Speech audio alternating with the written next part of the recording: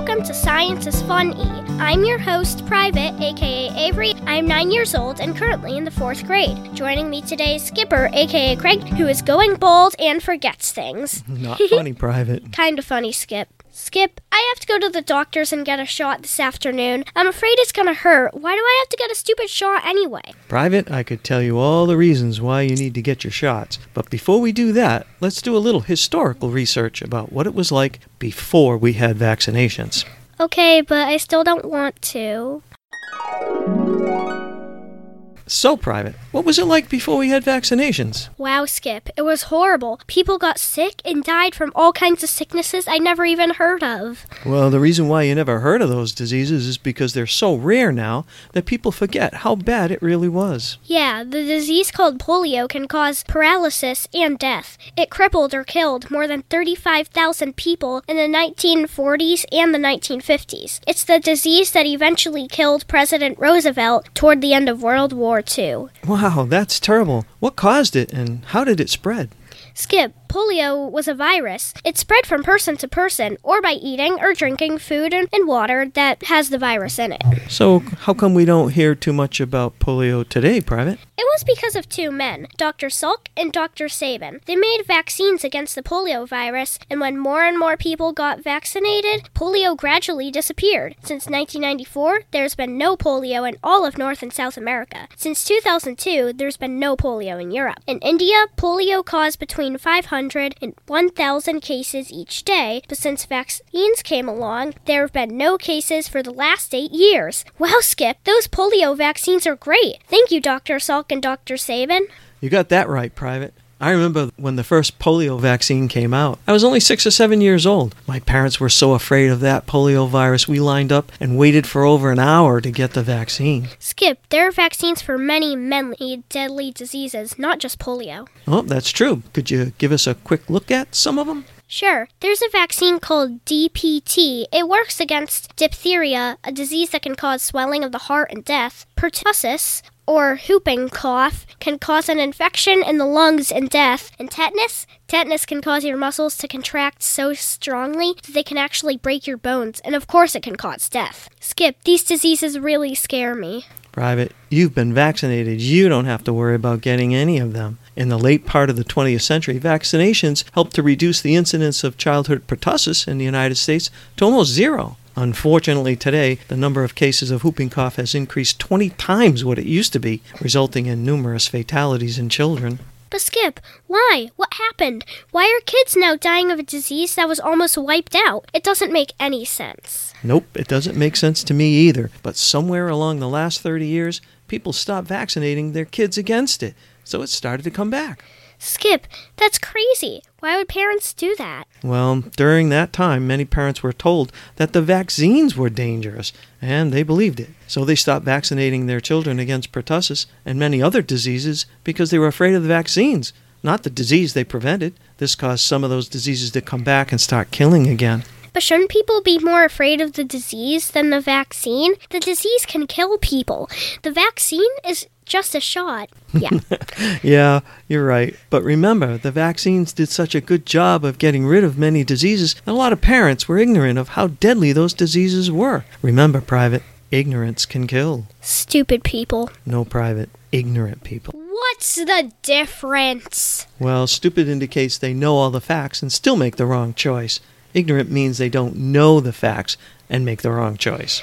Yeah, I'm still not so sure about the difference. Well, do you know how a microwave oven works? No, not really. Do you? Yes, but that's beside the point. So we could say that in the case of how a microwave oven works, you are ignorant, but doesn't mean you're stupid. You just don't know. Everybody is ignorant of something because no one knows everything.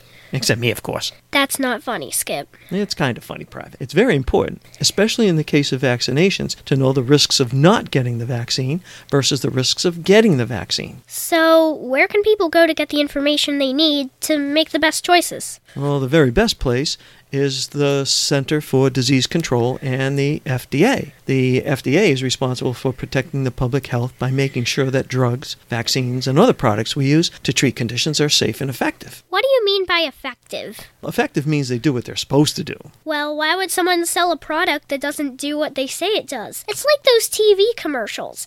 They say, oh, this can do like a million awesome things. When you actually get it, it does like one thing and it shuts down. It's so stupid. Well, the quick answer is money. But let's stick to vaccines for today and visit that topic another time. I love that you're so curious about everything. Okay, yeah, but I'm still curious about how vaccines work. Okay, great. Well, they work a couple different ways, but they mostly trick your body into thinking you're sick without you actually being sick. Hey, that's cool, but how and why would they even do that? Remember proteins? Sure. Well, every living thing, including things that make us sick, are made from proteins. So, what are you saying? So remember the army we have to fight the things that make us sick? Yeah, I remember we talked about that before. I think it's called the immune system. That's right. Well, your immune system is always searching for proteins that have gotten inside of us that don't belong there, like bacteria proteins or virus proteins. And once they find a foreign protein, they can create things called antibodies. Antibodies are like the body's own smart bombs. They search for these foreign proteins and cause them to be destroyed. Cool. So how do vaccines use that to keep us from getting sick? Well, vaccines can also contain these same foreign proteins. So your body thinks that's being attacked by a bacteria or a virus, and your body will create antibodies to fight it off. So how does that keep us from getting sick in the future? Well, that's the coolest thing of all. You see, once we make the antibodies, we don't lose them. So if we get the real live bacteria or virus, we already have the smart bombs to kill them off before they can make us sick. Wow, scientists who create vaccines are the greatest. You got that right, Private. So, Skip, how does a microwave oven work? Okay, time for some more research. Hey, you said that you already knew how they work, fibber. I do know, but you learn best when you find out things for yourself. Yeah, sure, Buster. Look me in the eye and tell me that again. Haha, that's pretty funny, Private. So, Private, what did you learn about microwave ovens? First, I learned you don't really know everything. And second, microwave ovens are pretty cool. I thought I had you fooled for a while there. So tell me, how do they work? Inside is a thingy called a magnetron. It sounds like a science fiction blaster or something. Yeah, it does. So what does it do? It creates microwaves. Micro means small, so microwave means small wave. The length of the wave is around 12 centimeters, or about 5 inches. Hey, we talked about wavelengths last week. Yep, matter and energy are connected. And since everything is either matter or energy, when you understand those two things, you begin to understand how all things really work. So tell me more. The magnetron creates the waves and puts them into the metal box with a door and a window in it. But you're not supposed to put metal inside a microwave, and yet it's made of metal. How does that work? Skip, I learned that it's the shape of the metal that counts. The sparks that can happen are caused by a buildup of charged particles. Hey, like the shock I gave my sister when I shuffled my feet on the carpet. That's right. Forks, spoons, aluminum foil can build up pretty strong charges, so it's best not to put them in the microwave. But can't the waves escape from the holes in the glass of the door and harm people? The holes are too small for the waves to escape. Remember how the wavelength is 5 inches? They can't get out of the little holes in the window. So how does a microwave make food hot? Well, Skip, most food has liquid water in it. So? Well, it has something to do with water molecules being polar, but I don't really get what that means. Polar means that the molecules of water have positive ends and negative ends. Do you remember the globe I showed you a few weeks ago? It had a North Pole and a South Pole on it, and through those poles runs a magnetic field that consists of positive and negative ends. Yeah, I remember. So... Remember we also talked about how positive charges are attracted to negative charges? Kinda.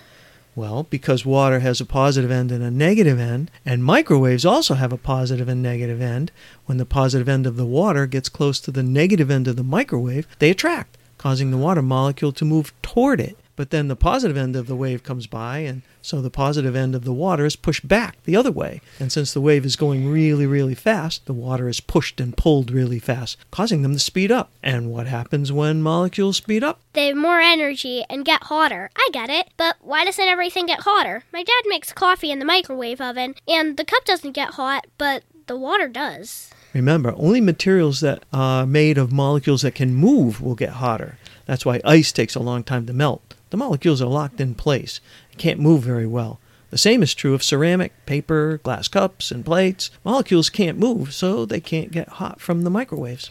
Cool. Yay, science. Got that right, Private.